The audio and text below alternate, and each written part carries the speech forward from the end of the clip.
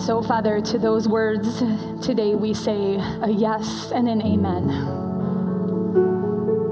Because you are Emmanuel, God with us. And so we enter this Advent season, this season of the year that comes every year, but comes again to us anew in our hearts. Would you meet us here? We love you. We long for you. We enter this time in your word now. Bring your truth to us. In your name we pray. Amen. Amen. Well, one of the things that I discovered over the weekend, when you host family from out of town in your home, when you host a Thanksgiving meal with family and friends, when you celebrate your husband's birthday and you go to a state championship football game, it means you lose your voice. So we're just going to trust our good Father in this moment. My in-laws were staying in my home last night, and they kept saying, "You need to stop talking." I said, "I'm not going to take that personally." We trust God's word for us this morning. And this morning marks the beginning of the season that in the rhythm of the church year we call Advent, which is those 4 weeks of expectation, 4 weeks of preparation that lead us into this time of celebrating baby Jesus, who would usher in this new kingdom, this new reality, this new way of being human in the world. And so the idea of Advent might be something that is newer to you, or maybe it's something that you grew up with understanding, but every year I come to Advent and I expect new meaning to come again. But as I thought about this Sunday, even before Thanksgiving, reflecting on this beginning of Advent, I was surprised in me to feel this dark restlessness, this frustrated wondering as I thought about what Advent would mean this year. As I watched the news, as I scrolled through my news feed, as I look at my own neighborhood, my kids' schools, as I reflect about my interactions in my own community, I found myself longing for God to make things right. And as soon as I noticed just that brief passing thought in my mind, longing for God to make things right, I realized that Advent connects us with our longing. Advent invites us to consider, what am I longing for? It's a different kind of question than the one that gets asked a lot this season. What do you want? What's on your Christmas list? What are you asking for?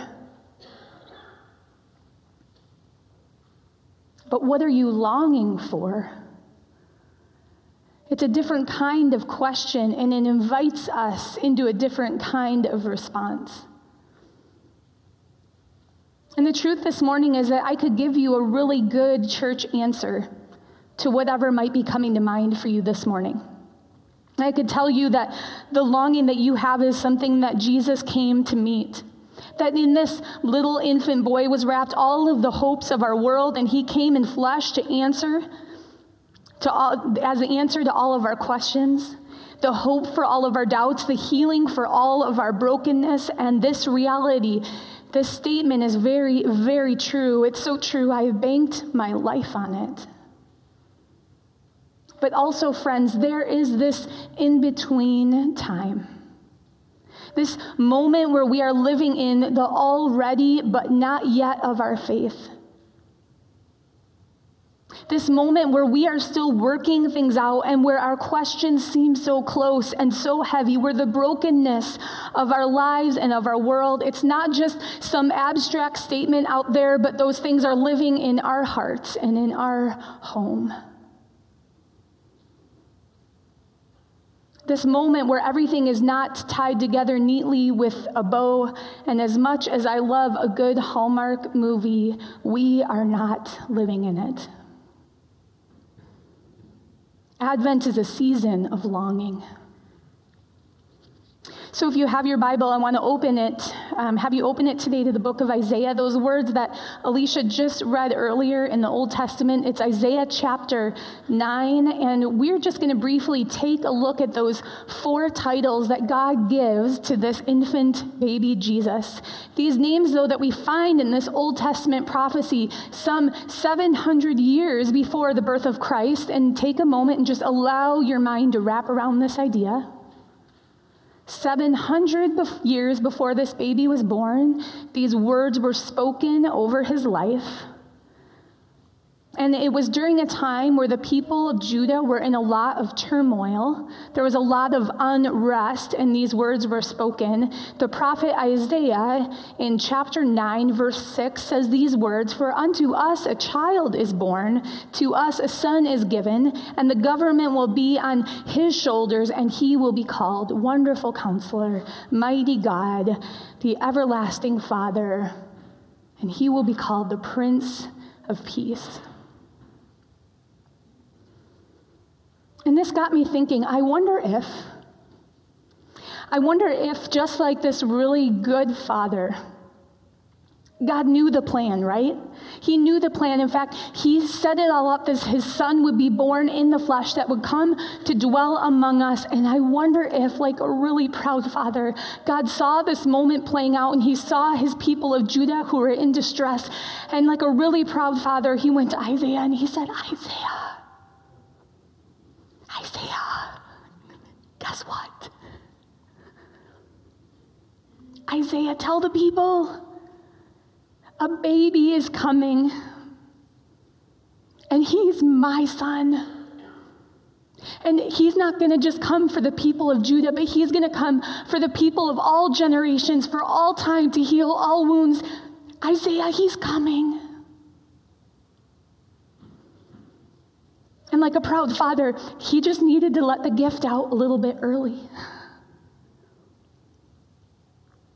And as I hear these words, friends, they bring up such emotion in me, because I know the rest of the story, that this son Jesus was born, and he is all of these things, and he has been in my life. But to the hearers of these words in this time that they were spoken, they meant something entirely different. So I just want to briefly go back, and I just want to give you a little bit of a context for when these words were spoken. These important titles of Jesus, because these names were spoken by the prophet Isaiah, who was a prophet, which means that he was a person that spoke for God, often about future events, and he spoke to the people of Judah, and he served several kings over the course of his lifetime, but the king that was on the throne at this time in Judah was King Ahaz. King Ahaz. Now, Judah had a problem. Judah had a problem, and that problem was the nation of Assyria. You'll notice there on the map, Assyria is to the north, mostly in that kind of purple region. The Assyrian nation was big, they were powerful, they were wealthy, and they had just gotten a new king, and he was aggressive, and he was ready to conquer new lands, and he was ready to expand their territory. And guess who was close by? That little tiny brown spot, that is Judah. And so several smaller nations were trying to get this King Ahaz of Judah to form an alliance against Assyria. The only problem for Ahaz was that if he didn't go in on this deal, he would surely be put to death. On the other hand, if he didn't join the group, they might rebel against him and kill him anyway. And so this was not a good plan for Ahaz. And the nation, they're starting to feel the stress and the strain of the pressure of Assyria. And instead of turning to God, King Ahaz buys off the Assyrian king for protection, which in the end makes Judah more vulnerable. And it is into this situation, it is into this climate that Isaiah is speaking these words. And he says God isn't going to bring deliverance through war and bloodshed. He isn't going to bring deliverance through warriors and weapons, but through a child. And his name will be Wonderful Counselor, Mighty God, Everlasting Father, and Prince of Peace. The first thing that baby Jesus is called is Wonderful Counselor. Wonderful Counselor. These two English words come from two Hebrew words, Pele Yoez. Pele, not the soccer player, but this word means beyond understanding.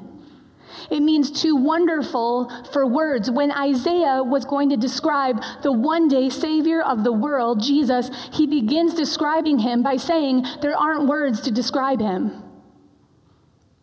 He uses a word that says there are no words great enough to tell you just how awesome he is. He is too wonderful for words. Yoez is the word translated as counselor, and it means to advise or to give counsel, to guide. One day, a Savior will be born, a Son will be born, a child will be given to us, and his name will be Pele Yoez. He will be the wonderful counselor.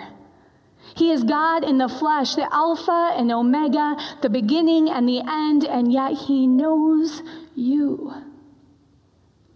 And he cares about you. He knows exactly what you're going through. He is your wonderful counselor. And friends, I love how he's described in Hebrews chapter 4, 15 through 16. Speaking of Jesus, he's called our high priest. And in Hebrews it says this, for we do not have a high priest who is unable to do what? To sympathize with our weaknesses, but we have one who has been tempted in every way, just as we are, yet he is without sin. Our high priest, our Savior, our wonderful counselor, Jesus, he's been what we're going through. He's been tempted in every way that we're tempted, and yet he is without sin. He understands your pain. He understands your hurt. He has experienced life just as you have. That's why in verse 16 it says, let us approach the throne of grace with what? With confidence. With confidence. That we may receive mercy and find grace to help us in our time of need. Some of you right now, if you were honest, you would say the good news this morning is that there is one to help. And he is our wonderful counselor, our Pele Yoez. The second thing that God speaks over this baby is that he is a mighty God. We have a lot of words, a lot of ways to describe might in our world, don't we? It brings to mind another word, and that is power. I remember last summer, we had just gotten a ton of rain over the course of the week, and our family went to Minnehaha Falls. And I remember staring at the falls and the rapids down below, and I remember Jacob saying, that's so powerful. Right? Or we see these wildfires out in California and we're devastated by the destruction, but we're kind of in awe that we recognize that there's power in those flames. We might be watching a sport and see an athlete go for a tackle or kick a ball or swing for a home run, and we think they are powerful. We look at a nation and see a powerful leader or a mighty army.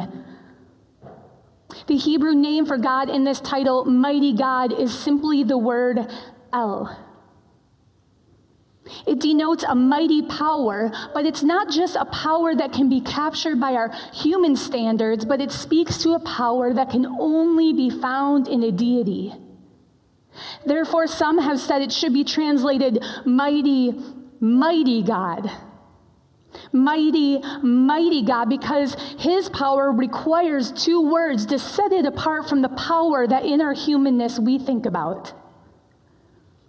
Its power can only be found in God. Colossians 1, 16 and 17.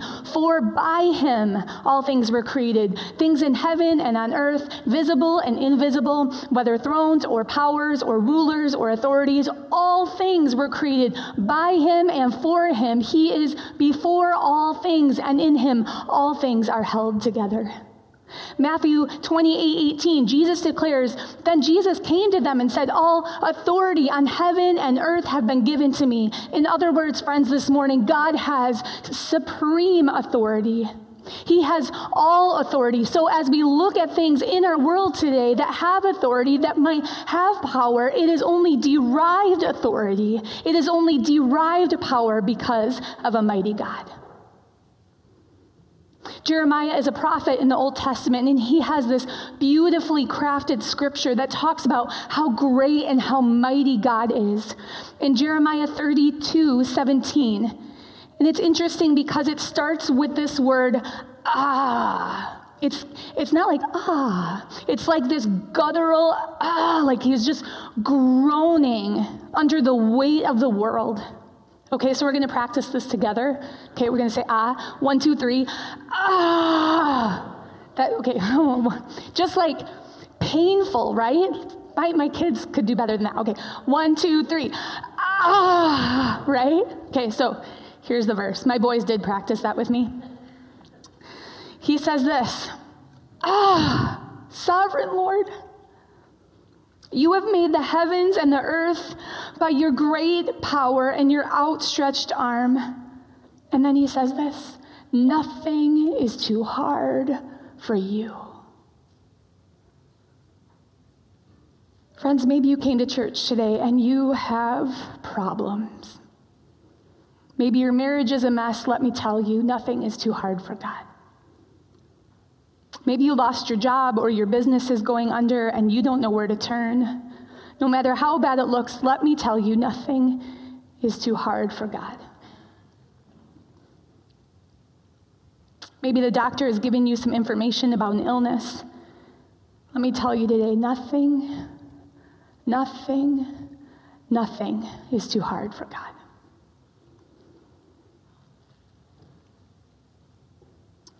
This third title, Everlasting Father.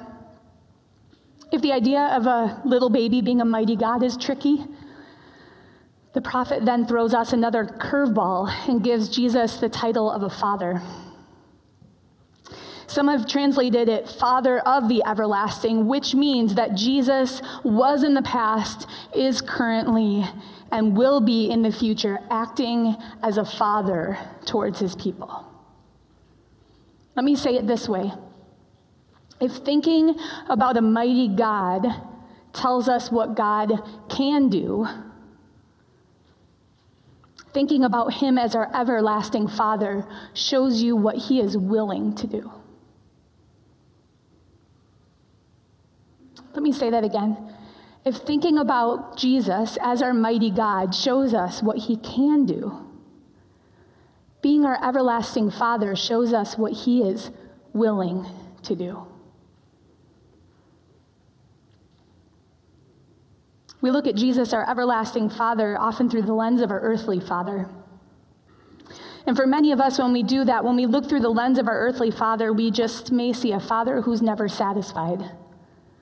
The words, I love you, or I'm proud of you, maybe they were elusive to you as a child. Like a carrot on a stick, you just couldn't get them, and your dad never said that, and somehow you just began to try to be perfect for dad. Because you so coveted his acceptance and his affirmation, but it was never there.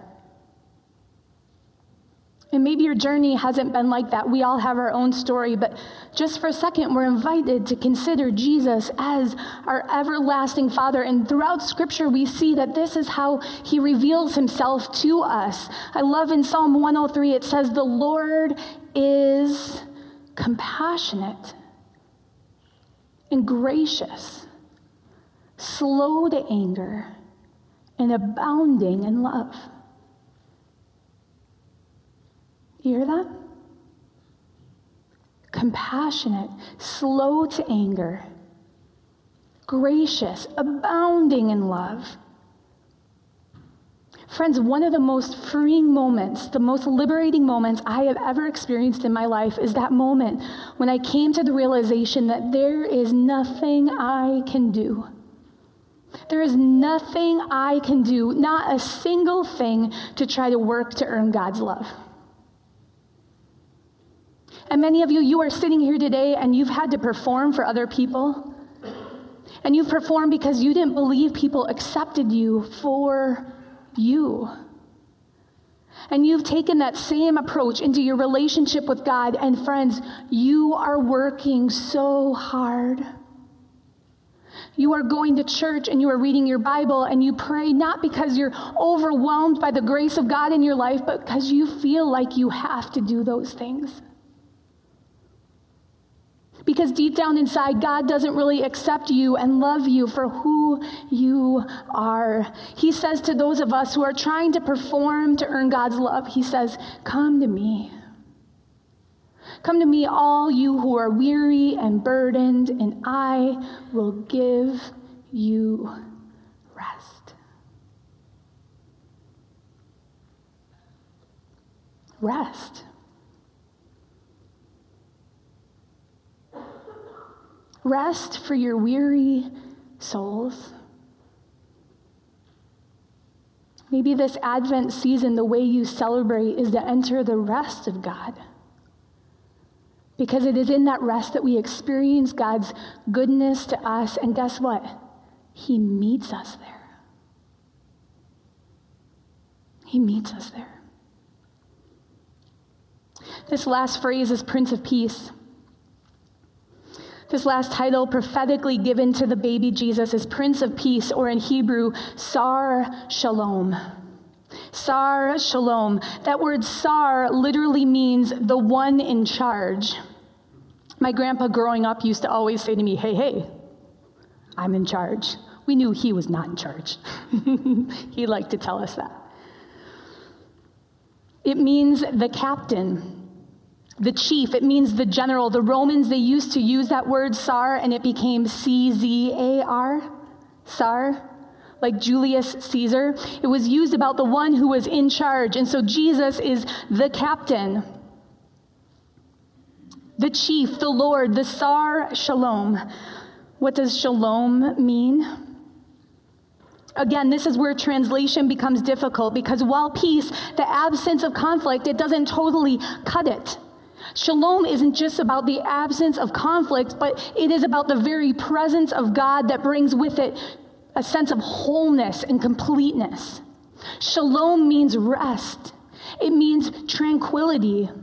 Theologian Walter Brueggemann says that shalom is a persistent vision of joy and well-being. Shalom is the very dream of God that resists all of our tendencies to hostility and fear and drivenness. Jesus is the Sar Shalom. And so you could say he is the captain of rest. He is the Lord of tranquility. He is the chief of contentment. Jesus is the Sar Shalom. And as long as we are under Christ, friends, we can have his shalom, his peace. He can give us a peace that most people don't understand. He is the Prince of Peace. Friends, as we wrap up this morning and as we celebrate communion together, this past week I was reading a blog put out by Sarah Bessey. She is an author, a blogger. She is a self-proclaimed recovering know-it-all. And it just captured my attention as I thought about this Advent season. She said this: many of us are wondering, how could we possibly enter into Advent if we are paying attention to the world? You feel that this morning? How do we celebrate or get cozy or turn towards Christmas when our hearts are broken by Syria's refugees, by protests, by the impeachment proceedings, and by detention camps, by broken treaties, by one another? When in response to every crisis, our communities seem splintered and divided, even in how to bind up each other's wounds, and careless words are flung like rocks at our own glass houses. When perhaps we are lonely or bored or tired or sick or broke or afraid, when we are grieving and sad, in these days, she says, celebration can seem callous and uncaring, if not outright impossible. But here's the thing: we enter into Advent precisely because we are paying attention. It's because everything hurts that we prepare for Advent. It's because we have stood in hospital rooms and gravesides, empty churches and quiet bedrooms, that we resolutely lay out our candles and our matches. We don't get to have hope without having grief. Hope dares to admit that not everything is as it should be, and so if we want to be hopeful, first we have to grieve.